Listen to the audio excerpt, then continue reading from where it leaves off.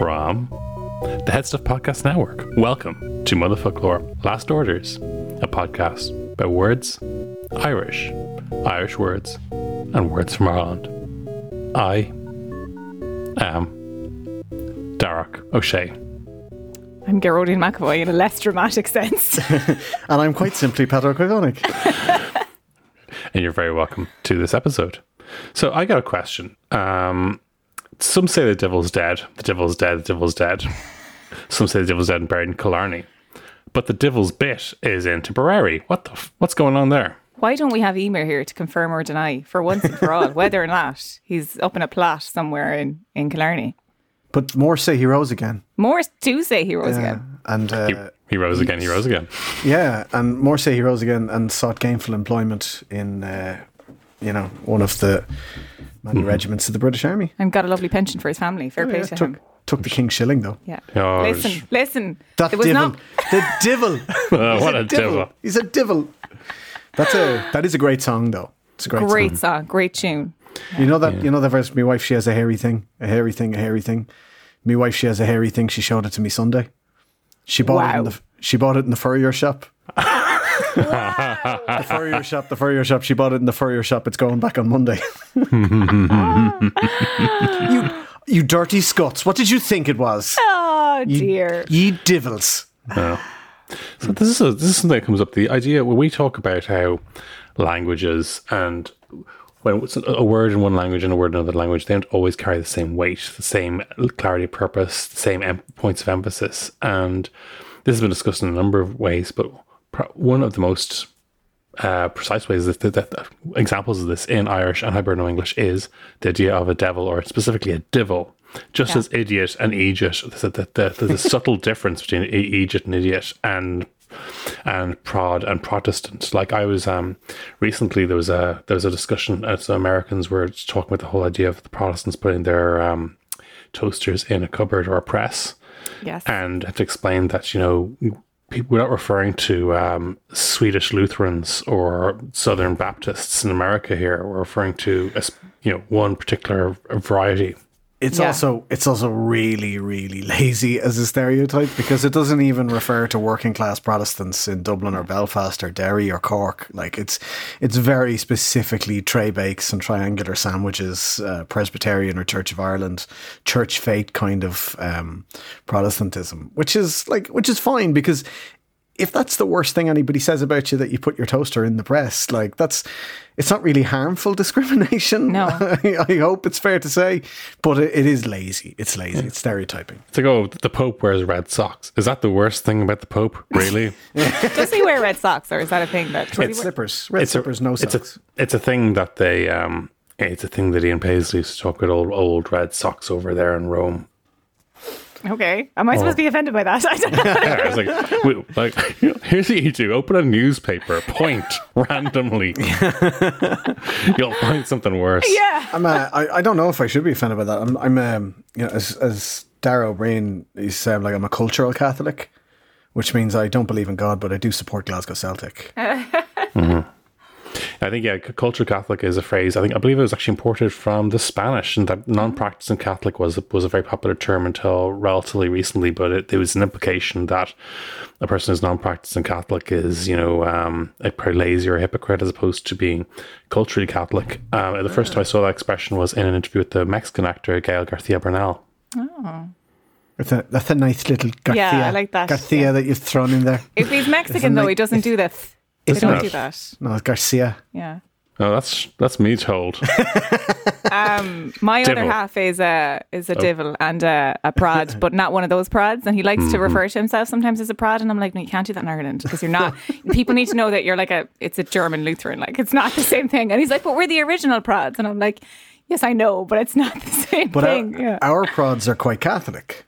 Yeah. There's very little in the difference. I've been to Protestant Mass. And I knew all the words. And I was like, what the fuck? This is the same thing. But did they get you with the extra bit on the Our Father? There was a bit extra on the Our Father, and notably the priest was a woman. So, but other than that I wouldn't have known. I was like... Dead giveaway. Yeah. Dead giveaway. Yeah. That's the only bit of circumcision we have in Catholicism. We circumcise the Our Father. Yeah.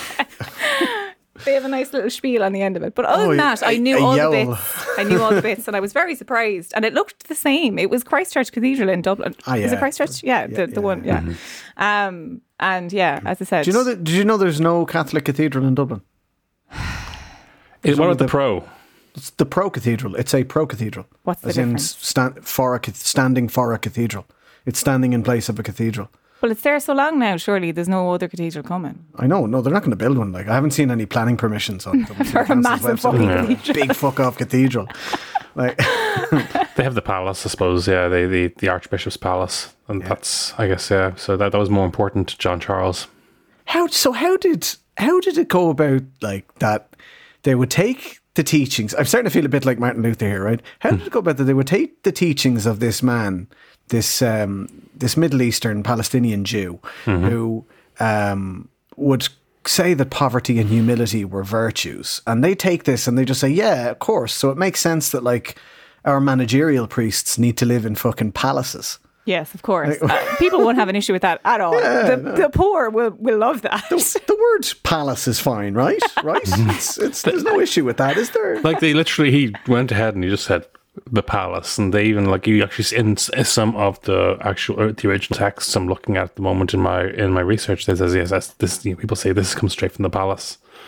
Which is exactly what they say in Britain when an instruction has come from the crown. It's like, oh, this is actually a position from the palace. Yeah, and I mean, it didn't do them too much damage. I mean, Catholicism still notably quite popular. So I mean, common, shall we say? Common. Yeah, relatively. I don't know common. if I go with popular at the moment, but common. It's like Facebook. No one really likes it. But it's there. But lots of people have it. It's somehow relevant to your life all the fucking time. I remember when I was getting married, like we had a humanist wedding, and we've had humanist ceremonies for a long time. I've been an active member of the Humanist Association of Ireland for a long time now. But when we were getting married, we kind of had to take these steps to make it look pseudo Catholic for some family members. So, like, we got married in an art centre, like a heritage centre that was a deconsecrated Church of Ireland church, so that it looked still kind of vaguely like a church. Catholic. Yeah. And then I was and this is terrible, but like some relatives were concerned that the humanist celebrant will he put on a suit at least, like, so he's going to show up in the knit, a bit priestly. He was hardly going to turn up in a Pearl Jam t-shirt. He's just covered in grass and dirt. Yeah. A Saw Doctor's t-shirt with the sleeves cut off for aerodynamic purposes. He's going to come in vaping with a plastic bag over his head. The two goals take each other. But God, I was the best man at a wedding in the zoo. You can get married in the zoo. Sorry, that was very loud. You can get married in the zoo. You can get married in the zoo, and I was best man. And they've got this little centre there. I think it's Hogan House or Organ House, and basically some of the zoologists who actually set up Dublin Zoo were clergymen. They had a little place for go to, but the stained glass windows, Garage, you're gonna love this. Stained glass windows show animals. Oh, that's amazing! I already have my fucking deposit paid for our fucking venue. Get married in the zoo. That's so fun. And get this, you know that bit in the wedding after the service before they grow up when people are normally drinking on an empty stomach. The terrible structural design of an Irish wedding. During that bit, your guests are walking around the zoo, looking at the animals, having a nice day. Oh, that's lovely. Mm-hmm. That is lovely. Do penguins keep trying to sneak into the meal? Are penguins serving the meal? Yeah, that's even better. The actual the dinner part was in a restaurant in town, but the actual service and stuff was there. Yes, this was there I think someone did you got to be careful with the penguins because they don't like being picked up, despite what the ad says. I believe they stopped showing that ad for penguin bars with pick up a penguin. Pick up a penguin? Yeah. I think it was safe enough because not many people had the opportunity to pick up a shagging penguin. Yeah, I've never been presented with that. I mean, if I had been, I fully would pick up a penguin. There was a case a while ago that some lad from just outside the zoo robbed a penguin, brought him up the far side of the canal. Yeah, the penguin was safely recovered. Mm-hmm. I would rob a penguin if I had the opportunity. Not gonna lie. You're a devil. You're a devil. Oh. Good segue. Thanks. Yes. So this is the thing. So the concept of a devil the idea we say devil, it's the same way when we say Egypt, we don't mean idiot. And there's a few other examples. Prod is how he got onto the zoo for some reason. I know we don't keep Protestants in the zoo. I don't know how he segued. I should just point out here that I'm relatively uncomfortable at the idea that we're using Protestant in an active comparison with devil and idiot. But it's only devil in Egypt, though. Devil in Egypt, yeah. But yeah, so the idea of devil and devilment, I mean, it just doesn't compare to the standard Christian way we talk about the idea of someone being a devil or the devil himself, itself, and those ideas. The Faustian concept of a devil being the opposite of an angel, and so how did this come about? And how it's sort of the opposite of an angel. Someone who's a devil and who's interested in devilment would hardly be an angel. But it is a lot softer, and it does take out the evil. Hold on, sorry, no. Was your man the devil not an actual angel, though? He was an angel, yeah. And then he fell. That's the whole thing. You see, it's a bit weird, right? So Satan, Lucifer, Beelzebub, the Prince of Darkness, the Morning Star himself, right? He was an angel and was hooshed out of yeeted out of heaven. Yes. But this idea of a devil, like there are references not just in the Bible but throughout Christian lore and mythology and history to devils, many devils, people being possessed by devils, and Jesus would bait the devils out of people and rid them of their possession. So he became known as the devil because basically when he got kicked out of heaven and sent out to hell, he became, devil number one.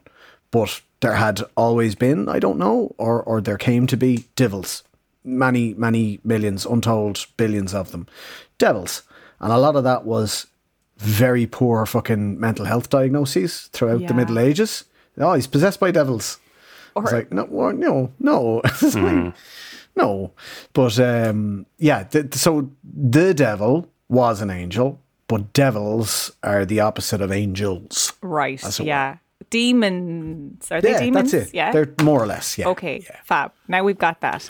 I'm basing my understanding on that Kevin Smith film Dogma. So Ben Affleck and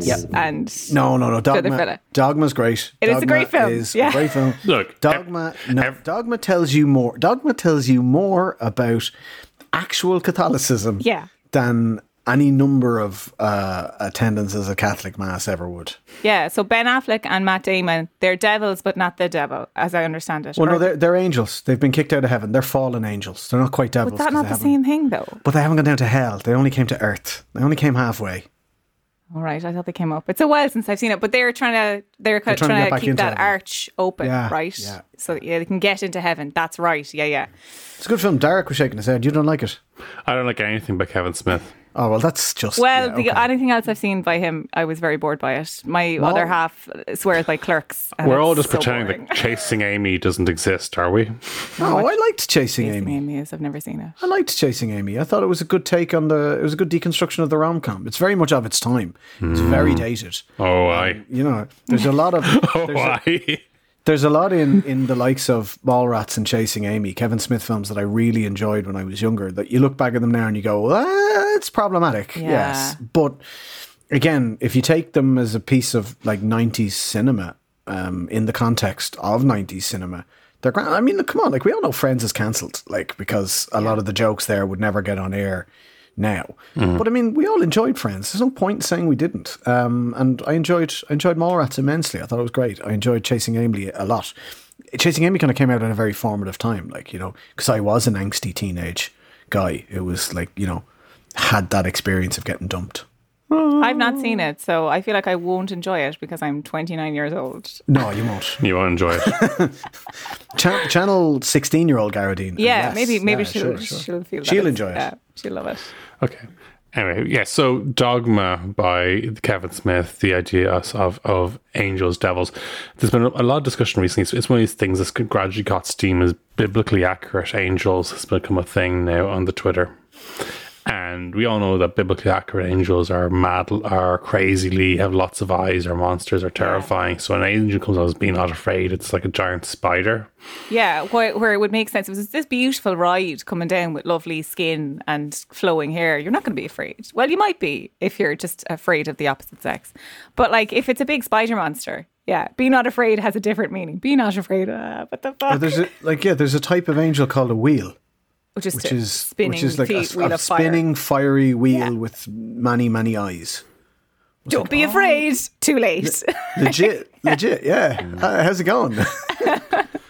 A priest told us once that in that particular part of the Gospels, when they're referring to the birth of Jesus, and that the shepherds see this, he mentioned specifically that the writers of the text, who kept the Gospels, would specifically have known that a shepherd couldn't give evidence in court. So the idea is, a shepherd saw it. This person is in the same way that they had the three kings to lend legitimacy to it. They had the shepherd to sort of say, well, they're basically saying, "Oh, listen, the only reason you haven't heard this before is because those shepherds they wouldn't have their testimony taken seriously." Oh my God, shepherds found rotted. Oh my God, so rude! Mm-hmm. How dare they believe shepherds? Okay, their accounts are very important. I think the idea is the shepherds are so bored all the time that they just made shit up. The boy who cried wolf was a shepherd. There you go. Yeah. Anyway, this has been Shepherd Talk with us, Michael Shepherd. So yes. So Diabhal. A yowl. Scéal. Scéal, Scéal, which means no scale at all. The idea is, of course, that the devil means, the... Any crack? Divil a bit? Yeah. Divil a bit. Yeah, divil a bit. The devil also represents kind of a mathematical concept of zero. Yeah, zero is the devil. Mm-hmm. So there's a kind of a light-hearted element to divil and divilment, and it's probably because all of our folklore and mythology comes from history, and our history, which is like the period of historical times that has been recorded, is very heavily influenced by the Christian Church, because we didn't really have a written history per se that predates Christianity come to Ireland. We were the land of saints and scholars. The monks did an awful lot of the writing. So everything got tinged with that Christianity. And even the earliest tellings of Fionn and the Fianna, all of those stories from our mythology, they are told from a Christian point of view. And if you read, and I know we've mentioned on the podcast before, but if you read Ogilv na Seanóireach is probably one of the most well-known texts around Fenian mythology in Ireland. And it's Cuilte mac Rónán, St. Patrick and Oscar mac Finn, Oscar the son of Fionn, walking around Ireland talking about the good old days before Oscar went to, or not Oscar, sorry, Oisín. Oscar was his son. Yeah. Oisín mac Finn, walking around Ireland, looking at all the parts. I remember when Fionn hooshed that boulder into place, and that's a lab of Diarmid agus Grania. I'll tell you the story of Diarmid agus Grania. But of course, it ends in them recanting their terrible pagan ways. They see that all of their old friends, Fionn and Oscar and Gull and Conan, that they're all in hell, because they had the temerity to live before Christianity arrived to Ireland, and they repent and they're baptised. Likewise, the children of Lir, the end of the children of Lir, they hear the bells tolled on Loch Derrig, they're baptised and they die Christians. So all of our mythology is very heavily influenced by Christianity. So therefore, we don't have that Wolverine or Loki or, to a certain extent, certain elements of Zeus's personality. We don't have that trickster god. Mm-hmm. Yeah. So a lot of our mythology, our folklore, as it has been handed down the generations around divilment, needed a baddie who wasn't really that bad, but was just up to a bit of mischief. So we got the devil. We got the actual devil himself, the great Satan, talking about, coming around saying, like, stealing apples or taking people's money and, hiding people's shoes and shit like that. We had the fairy folk as well. Mm-hmm. But again, very heavily influenced by Christianity. And that's where we get a lot of this idea of, he's a devil. And, yeah. I was just going to say that it's very, like, devilment. Yeah, there's that devil element to it that was brought in afterwards to kind of make sense of the stories we had. but the devilment that happens is very similar to the kind of carry on that the fairy folk would be doing. Do you know? They're like, nobody's getting murdered in their sleep, really. But somebody's shoes might be taken, or you might play a class on somebody who deserved it because they were a bad person initially. But like, yeah, it's much softer than eternal damnation, I think. Yeah. A little bit, yeah. Like there's an old Irish folktale called Scéal that was written down by Pádraic MacPiarish, and like it's very Faustian. Guy makes a deal with the devil for, you know, wealth and well-being and all of that for a year, and at the end of the year the devil turns up to take him with him. He says, yeah, no problem, but like I want you to, you know, can you grant me 3 wishes? And he gets the 3 wishes, and the wishes, like, anyone who touches that apple tree would be stuck to it. Anyone who sits in that chair would be stuck, or anything that goes into my purse can never come out again, and stuff like that. And he, you know, through various classiacht, he ends up making the devil get him an apple, and the devil is stuck to the tree, and he says, you have to give me another 3 years before you come back for me again now. Or he tells the devil to sit down in the chair, and like, so basically we end up with this caricature of the devil, Lucifer, the Prince of Darkness, the guy who tempted Jesus Christ in the desert for 40 days and 40 nights, and he keeps falling for this stupid, banal fucking shit. It's like, sit down in that chair. You think the Prince of Darkness would remember that that's the chair that he made. Hey, he's busy, you know? Busy man. It's like the song, Devil Went Down to Georgia, and he gets somehow in a fiddle battle and loses, and then he has to piss away. A solid gold fiddle. In Futurama, they had a bit when the fiddle battle where you win a solid gold fiddle, but the loser gets sent to hell and wins in a silver fiddle. But if I remember correctly, that story when we did it in school, there was one part where he said, like, I mean, let me, before you take me to hell, like, let me wait until this candle burns out to its end. And he blows the candle out and goes, I won't light that candle again for 10 years. Oh shit! That was a fucking Egypt. And the devil's like, oh, I'll get you. Basically, the devil's a crusty old dean. The devil is fucking Coyote in Roadrunner, like, he's an Egypt. But speaking of Coyote, like certain Native American tribes, First Nation tribes in Canada, and Coyote in particular would be around the Navajo Nation and places like that, where he would take on the form of that trickster god. And in more arboreal parts of North America, it's Wolverine. And Wolverine was a devil and would always try and trick the other animals and the other spirits and the other gods. But we didn't really have that, because we don't get a lot of folklore stories at all about the old Irish gods, the pre-Christian gods, the actual gods in Ireland. We do hear a little bit about Lugh Ildánach, because he was Cuchulain's father. But really, apart from that, like and it's a fascinating part of our lore, our folklore, and yeah, we don't know enough about it. So a lot of our kind of harmless little cautionary tales for kids have involved the actual Lord of Darkness, Satan himself. Yeah, but as you said, it's. I did a really fascinating module in my final year in college, and we did. There were like stories from the Iliad, but we did stories about Hercules and when they had gotten to Ireland, and if we did 3 different versions of them, pre-Christianity and then after Christianity. And initially, he's going across the River Styx, and it's a very simple format because you had to pass it on by word of mouth. But then, as people got to start writing things down, and then Christianity came into it, it was very much about, like, he got across the River Styx and then he became a Christian, like Hercules famously. Not playing county, you know. Funnily enough, like the versions that, like, I think the oldest versions of the Cuchulainn story have him go to the Isle of Skye for his training from the warrior woman Scáthach. Because at the time that would have been very far away. That is a far off distant shore. But then as sort of travel became far more common, they sort of had to make this a bit more exotic, because, like, you'd be telling the story and so it was Skye. I was in Skye.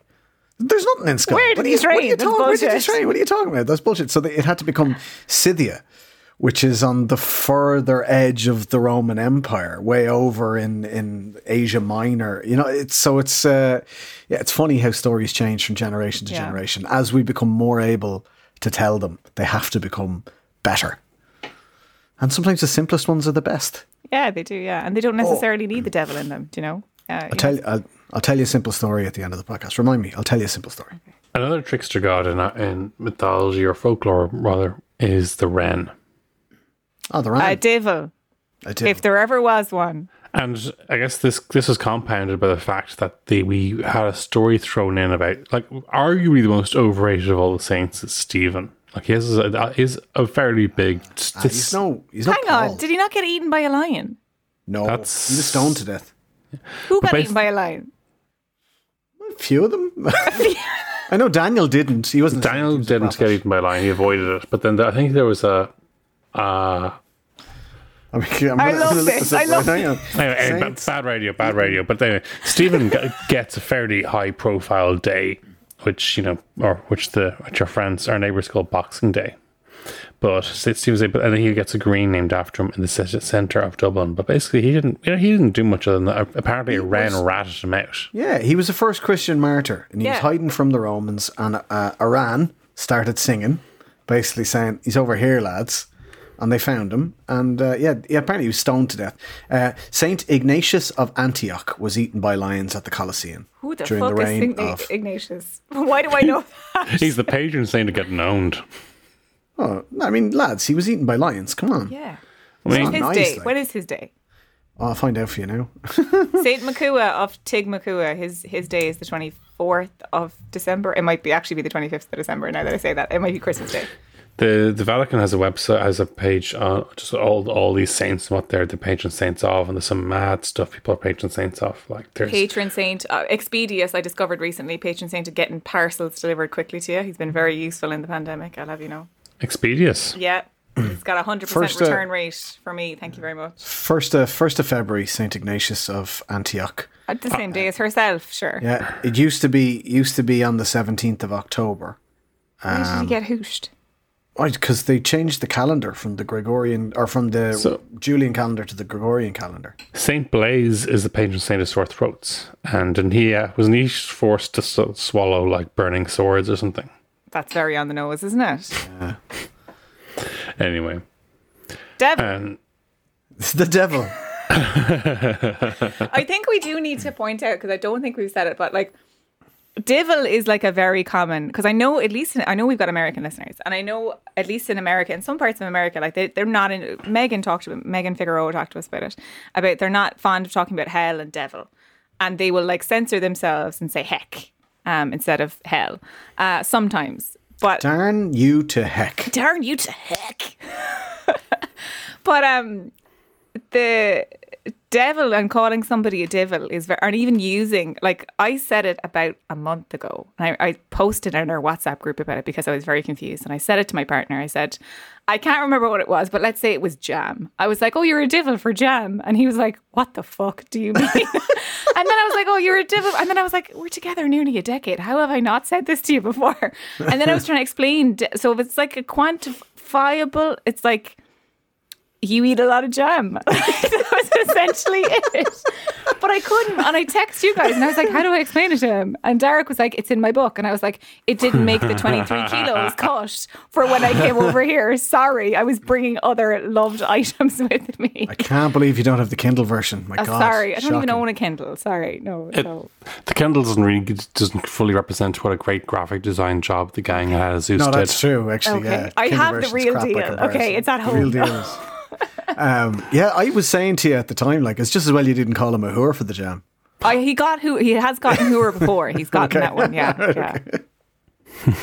Yeah, there's a craft beer at home called Cute Hooer, and he's drank that a few times, and I had to explain what a hooer was and then a cute hooer. They're different, so, you know. Essentially, it means sex worker, but not really. No.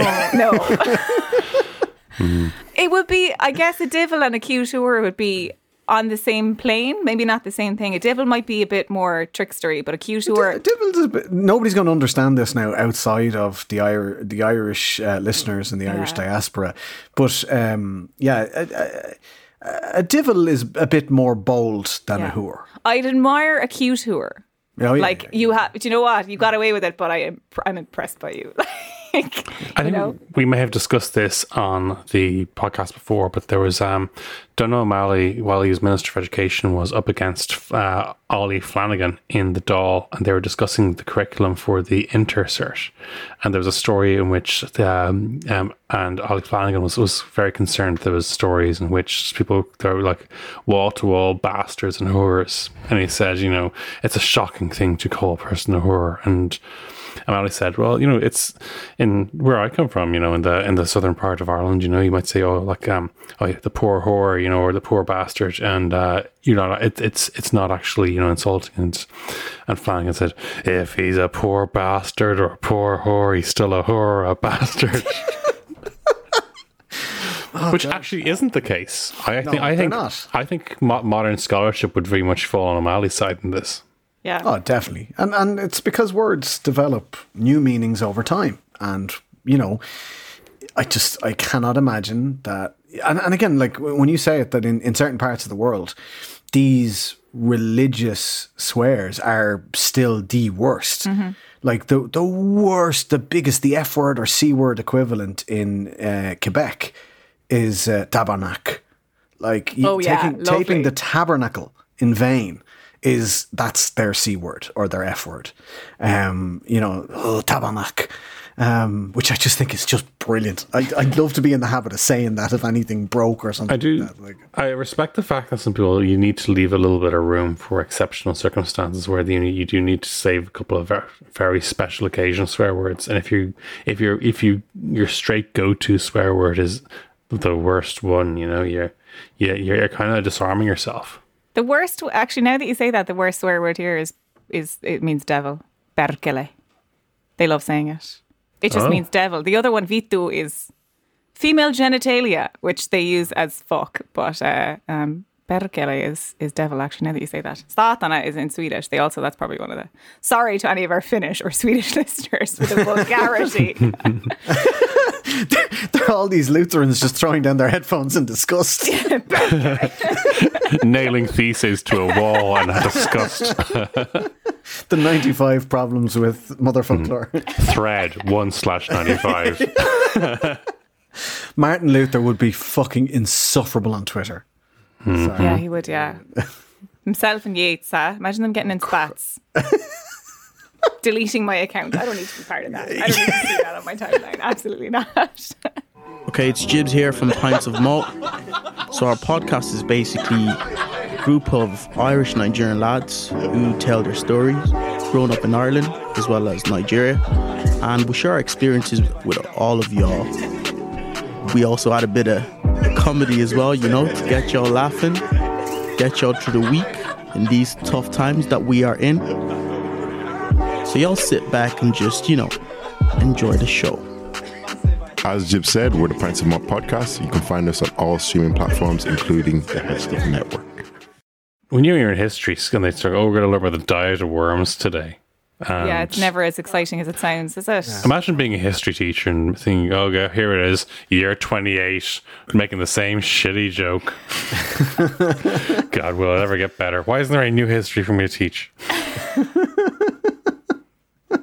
Yeah, but I think to get back to it, I think devil is like, it can be used as children can get up to devilment. You might not call a child a devil, but children are notorious for devilment, and it's kind of like it's like maybe bad behavior, but in a sort of cute way. Yeah. That it's fine. Wholesome mischief, like you'd actually say, child's eyes are full of devilment. Full of devilment. Oh, easily full of devilment. Yeah, full of devilment. He's been here before. Full of devilment. But there's no harm in him. That's the central thing. There's no harm in him. But he's not harmless. No, he's not harmless. That's different again. Jesus Christ, how does anyone live in this country? I love how we use the devil in Irish as well, because a yowl is a very good exclamation. Yeah, it's great. For any purposes at all. And basically you're just saying, oh, the devil, to something, which sounds comically effete in English, but in Irish, a yowl. Oh, the devil. Oh, the devil. Sounds like you're in a Carry On movie. Yeah. Which is just British humour, which is something I still can't get. Ain't it funny? He's wearing a dress, isn't it? I'm glad that Monty nothing they find Python. funnier. I'm glad that Monty Python was censored for so long in Ireland, because I tried to watch Life of Brian not that long ago, and in the first 15 minutes, I was like, "This is the worst thing I've ever seen. I'm so offended by it." And I turned it off. So bad. And that's not even from the point of view of a Christian being offended. No, it's You're just offended from the. Awful. I don't mind Life of Brian. Life of Brian is a very good political satire, but it's not laugh out loud funny. Like it's. But then again, I don't know. Just there's some people in all they want to hear is a catchphrase, and maybe it explains the incredible success of the likes of Bo Selecta, Little Britain, and all that. That like, Am I bothered? That kind of stuff. Oh, Catherine Tate. Yeah.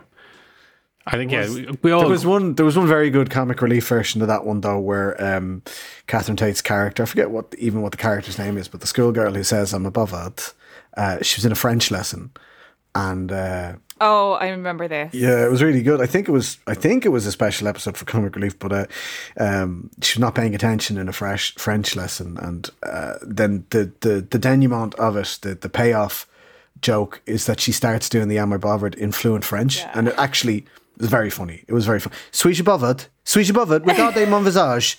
Suis-je bothered? Suis-je bothered? That's good. It's not as funny as they make it out to be, but it's still funny. It's not. But I mean, look, a lot of British humour, and I don't mean to be, piling on the Brits in their hour of misery, having lost the penalty shootout in the big sports ball. I was going to say, which hour? Which hour? Is it not just a decade long? I don't mean Brexit for once, but I mean a lot of British humour is just he's going to say the line, he's going to say it, he's going to say it. I don't believe it. He said it. And then he said, I don't believe it. And then everyone was like, wait. And he said, I don't believe it. Or,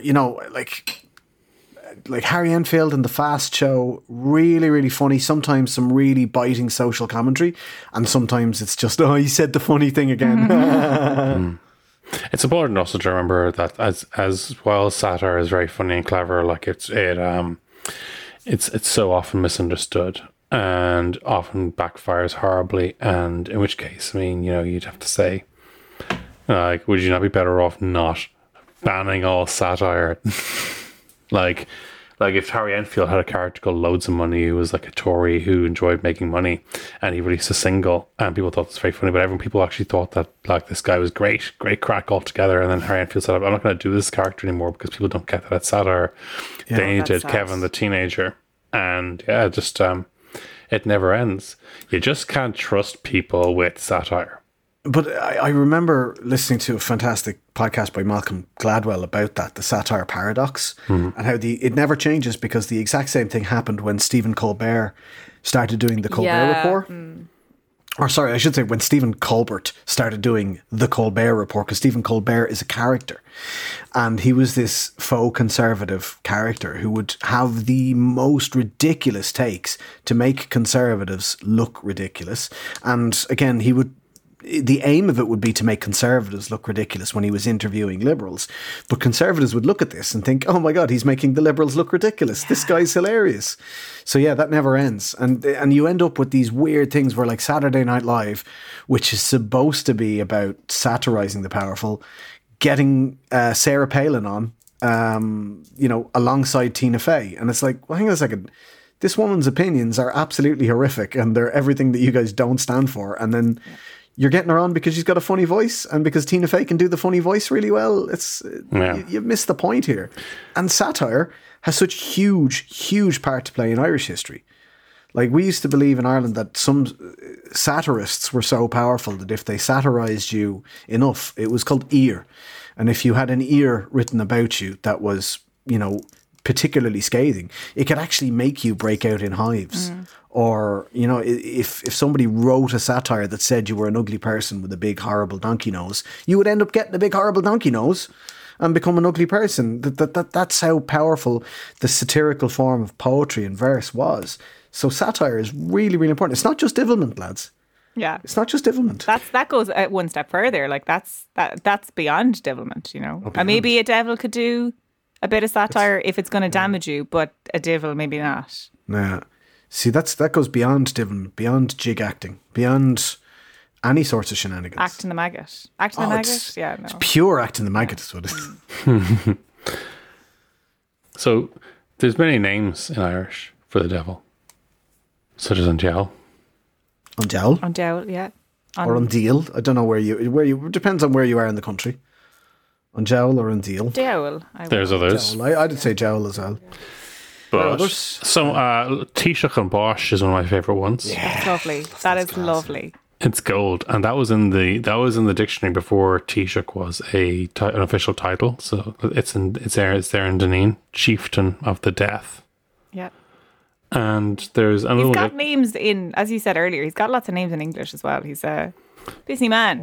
Old Nick. Old Nick. Hang on now. That's Santa Claus, surely. Nick. No, that's Saint Nick. Old Saint Nick. Yeah, different. But if there's a saint, it's not the devil. Well, the devil is buried in Killarney and Santa Claus is buried in Cavan. So.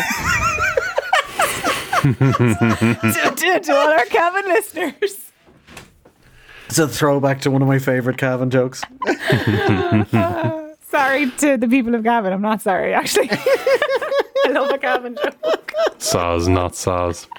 But the anyway, Saint Nick is buried in Cavan. Old Nick buried in Killarney. Okay. Yeah. And Beelzebub, Lucifer, Prince of Darkness. When we were heading down to carry his children, we passed the Tipperary. You'd see the mountain with a big bite mark out of it, and that's where the devil took a bite out of the. And there was various stories. And I thought, what size is he? But you know where he threw it? Where did he throw it? It's the Rock of Cashel. Oh, yeah. That's the story that St. Patrick was standing in Cashel, and he tried to tempt. The devil tried to tempt him. And good old Paddy, Welsh Paddy said no. So the devil took a big bite out of, I think, the Knockmeal Down Mountains in South Tipperary, just north of the Waterford border. And he yeeted it at Patrick, who deftly stepped to one side, and plump, down comes a big rock. And Paddy says, I'm going to build a church up there. What am I? The devil does nothing but try and tempt people. You know that? Yeah, you can just imagine like for Welsh Paddy there and the devil turning up with a plate of buttered leeks and or something. Or I don't know, whatever. I was going to ask what does he do to tempt people, but you know what? I don't want to know actually. Yeah, the idea is like, Patrick. Yeah, no. Anyway, Patrick. Names on Joe. I've got you tickets to the rugby. Who's playing? No. It's only the Scotland or England game. Sorry. Scarlets versus Dragons, isn't it? There's a Welshman in Love Island this year. There is, but he doesn't say a lot. He did speak a little bit of Welsh, though. He did try and teach one person to count in Welsh. So I'm drawn between him being deathly boring and having a massive. What's his name? He doesn't have a very good accent as Welshman. Well, he doesn't say a lot, so I wouldn't have a fucking clue. He's got a Frank Sinatra tattoo on his thigh, so like that's one against him. No hate to Frank Sinatra, just hate the tattoo. But then also he's a Celt, so I'm like, oh, do I love him? Do I hate him? He's no Greg. Greg is going to the Olympics, lads. Greg from Love Island is going to the Olympics. I am an Amber stan for the rest of my life, so I'm not partaking in this conversation. I listen, don't take this away from me. It's the only Love Island reference I'm going to get in all season. I'm not watching it, and it's not a slight on Love Island. I'm just not watching it. It's just not a thing for me. But yeah, Greg from Love Island is going to the Olympics with the Irish Sevens rugby team. Fair play to him. He is going to the Olympics. Yeah. So other names for the devil include Taoiseach and Bosch. Donald Dove. Donald Dove is great. Donald Dove, I said to you during the week, Donald Dove is the centre forward who was caught in the back of a Toyota Corolla with the centre back's wife. That's who Donald Dove is. I will not hear any other. Like Club or County? Who? What? Club or County? Club, obviously. Okay. Club. Yeah, Club. Donald Dove doesn't play County. No, Donald Dove doesn't play County. No. One eyebrow. Yeah, only shows up to training once a week, but there's not enough people to field the team, so we need to put him on anyway, do you know? So, sorry. Has played hungover in goals quite often. Quite often. That's Donald Dove. Donald, Jesus Christ, Donald, are you hanging again? You devil. Donald Dove, Jesus, he's at it again. Get internet. Yeah. And then, of course, there is one, and it has become, unfortunately, part of the discourse. Yep. Again, recently, is on Fire Dove, which is not that common. It's not that common. No, I would have heard growing up. Listen, it was there. I'm sure people say it, but I would almost exclusively, you talk about jowl on jowl. Even Taoiseach and Boss, it's a great one. I wish people used it more, but they don't. But yeah, I tried to bring it back, and I've seen it. There's a few Twitter handles and stuff, but yes, Fire Dove entered the discourse in the context of the Fionter. Yeah, including Christa Termiachta presenting basically as they do, like hundreds of new entries a month, would be fair to say. A year anyway. Hundreds a year, yeah, maybe not a month. They're not working that hard. They are working hard. Yeah, dozens a month. Yeah, sorry, yeah, it is hard. Dozens a month. Yeah, probably dozens. And some great and some very good and useful entries this particular month. One got a bit of international attention, which was Dinna de Dha, which was included, which is person of colour, or Dini de Dha, people of colour. Dinna de Dha, Dina de Dha, because our good friend and regular contributor to the podcast, Ola Majekadumni, was the one who put it forward as an alternative to, essentially, there was no phrase for person of colour. And look, again, we were talking about this before the podcast, and we are not going to do the three white people talking about issues for people of colour. But look, it has become part of the discourse. We should at least mention it. Yeah. And person of colour itself has its issues in the English language. There's a lot of people who don't like it. There's a lot of people who do like it. But it was a term that was absent from, quote unquote, Gaeilge Ifigiúil, official Irish. So we have a term for it. That's great. And some people don't like it. And some people think, and a lot of what they're talking about is from an unfortunately misinformed Guardian article that kind of suggested that Dinna de Dha was going to be used to replace Dinna Gurum. But it's not, because person of colour does not supersede black person or African American or however you describe your ethnicity. It's a catch-all term, which is why it has some issues.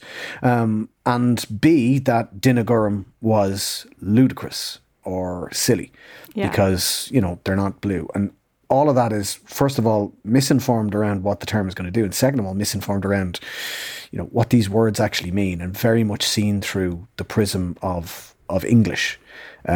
So again, without wanting to talk about other people's issues too much, if somebody says, I prefer Dinna de Dha to any of the other terms that you have been previously using to describe me, then cool. We go with that. That's great.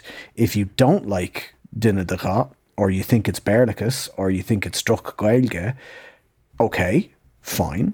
But if something moves you to go on Twitter and tell the world that you don't like it, when people of colour are saying, we needed this terminology and I'm glad that we have it, then you're just kind of being a dickhead. Yeah. And I would question, listen, as I said, I'm not going to talk on this because neither of us are a part of it. But as you said, listen, if a person from a specific identity tells you, hello, this is how I would like to be referred to, this is my identity, we'll respect that. And if you, as you said, if you go on Twitter and tell the world, if you go on Twitter and seek out the people who are part of that identity to say, no, you're wrong about how you're describing yourself, I think you might be an even bigger dick then. I think that might be fair to say, because it's not up to me or anybody else to describe anybody else's identity. The Cushtas Armata and Fiontar do. We've talked to, Sinead Burke has been on before and said there was a gap in the language for little person. And she went and said, look, we need this new term. We need Dinna Beag. And then that was included. And that's how these things happen. And it's not just sort of, I mean, having worked for a time with Fiontar, like the time between getting a word submission and then getting that word to publication is like, people underestimate how long a time that takes and how much has gone into it and how many people, experienced and learned people, and how many steps go into it to put a term forward. It's not just sort of some fella was like, yep, that'll do. We're grand. Lob it in there. Don't need to bother Googling it beforehand or spell check. Like, that's not really how it works. So there is work gone into it. And, I mean, listen, that language develops outside of dictionaries. We've talked about this before. There's getting something added to a dictionary sort of officializes it, but it doesn't mean you can or can't use that. But it also, as we said, you need to respect this is what people want to be called, or if they've showed you, hello, there's other options to describe different people. And if you're being deliberately obtuse about it, I think that's a problem. That's a you problem, rather than a language problem. Stop being a divil. Yeah. Oh, it's more than divil. It's more than divil. Yeah. And if you're concerned with some of these new words that have been added, or new terms that have been added, the African clawed frog is frog, krubach, afrikach. Maybe that's one of them. Maybe that's one of the ones you should be up in arms about, unless, there's another reason. Yeah. I'd also like to add, I was very happy to see that, I can't remember what it is now, hard of hearing was added to it as well, which is wonderful to describe people who are hard of hearing. A number of words regarding regarding hearing and hearing loss, I think, as well, profoundly deaf, that sort of things, which is great because they're also identifying words, and I was really, really pleased to see those included, because it's important that people have language to talk about themselves. I think it's a really wonderful thing. Language progresses constantly, language is constantly growing, and because there's two languages that are so in contact with each other, Irish and English, while they're not necessarily, the history doesn't map onto the other, it does make sense that discourses in one language might impact discourses in the other. And that goes both ways. I think this discourse that is happening in the Irish language community is important. But I think there needs to be a level of respect, at least for the people who have the identity that we're talking about, and sort of hierarchy given to those opinions. Yeah, and just on the idea that we have to acknowledge the fact that Ireland is squarely in the Anglophonic world, and English is spoken here. And so this idea that Beirlachas is the worst thing that can happen to the Irish language, it's like, lads, the ship has sailed on that, and I say this as a convert because I truly used to believe that. And when I was younger, I would try and make sure that there would be no Beirlachas impinging on my lovely Gaeilge Gaelach. And then I got to college and I started studying Irish in college at, the highest level with some of the best lecturers in Irish in the world. And a lot of the modules were done through English because they know that this is a language the people in the room can understand, and that we can draw comparisons. And the whole idea of translation studies, everything was done with English as the main language and translating to English from English, Scots Gaelic to English to Irish, Scots Gaelic to, Irish to English to Scots Gaelic. So, I mean, look, ship sailed on that. We're a minority language in an unfortunately Anglophonic world. And some of the discourse is going to affect the new words that arrive in the language. It's going to happen. It's already happened. It's been happening for years, lads. Why the fuck would you pick this one to throw your knickers out the fucking door on? It's almost like there's another reason I might be picking that one. Yeah, so it's reminds us all of the Carr versus Glushton debate, huh? No, it doesn't. But I think there's something to be seen in I hate it. It's prescriptivism in grammar. I think it's people who are telling you, no, it's the grammar is incorrect and therefore you're a bad person. Like, calm down. Did you understand what Tom A. Farr meant? Yeah? Well, then everybody just calm down, okay? Yeah. It's going to be fine. Yeah, we'll get by. Don't let the devil interfere in these language discussions with his devilment. But the devil's in the details. Oh, God, the devil certainly is. Is it the devil's in the detail? The devil's in the detail, yeah. But a lot of those things, and this is interesting enough, the devil's in the detail, and there'll be the devil to pay. I don't know if you've ever heard there'll be the devil to pay over this. They're nautical terms. The devil was a particular part of the ship on the underside of the prow that was very difficult to reach. And there we are now. The devil to pay, for example, pay comes from pailler, an old French verb for to tar. And you used to have to tar the bottom of the ship to make sure that it would be waterproof. So the devil to pay was the hardest job to do because you'd have to be slung upside down underneath the prow of the ship with a hot bucket of tar, tarring the prow or the bow of the ship. So there'd be the devil to pay over this. There'd be hard work on this one. So there you go. Nothing to do with An Jowl A Hain. And that's that. Oh, I told you I'd tell you the story. Tell us the story. Yeah. So it's true. So it's an old Czech story, but I mean, this one has survived for centuries and centuries because it's so simple. But a man was walking down a main street one day and he saw right in front of him death, the spectre of death himself. Now, in some cultures, it's the devil. In some cultures, it's the Grim Reaper. But anyway, unmistakably, the messenger of the end of all things, the death, was right there. Fucking scythe in hands, big black robe, death. So this guy panics. He goes, no. It's before my time. No way. There's no way. So he turns around and he starts running. And he belts it until he gets to a train station. And he gets on the train. And he gets on the train, he goes as far as the train will take him. And he gets on a bus and he goes as far as the bus will take him. And the bus takes him to an airport and he gets on a plane and he flies to the other side of the world. And he gets on a boat and he goes as far as the boat will take him to this deserted desert island. And he climbs into a cave and he finally lets out a sigh of relief. And then behind him he hears a voice. He turns around and death is standing there. he says, you know, when I saw you on that main street this morning, I had no idea how you were going to make it here in time for our meeting. That's a good one. And on that note, on that mysterious, chilling note, it's a slán from me. A slán from me. Agus slán weimse.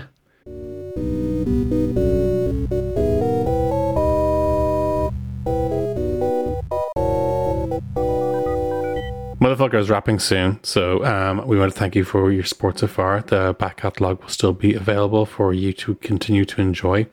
And thank you to Kirsten Scéal for the artwork. Thank you to Brian for producing.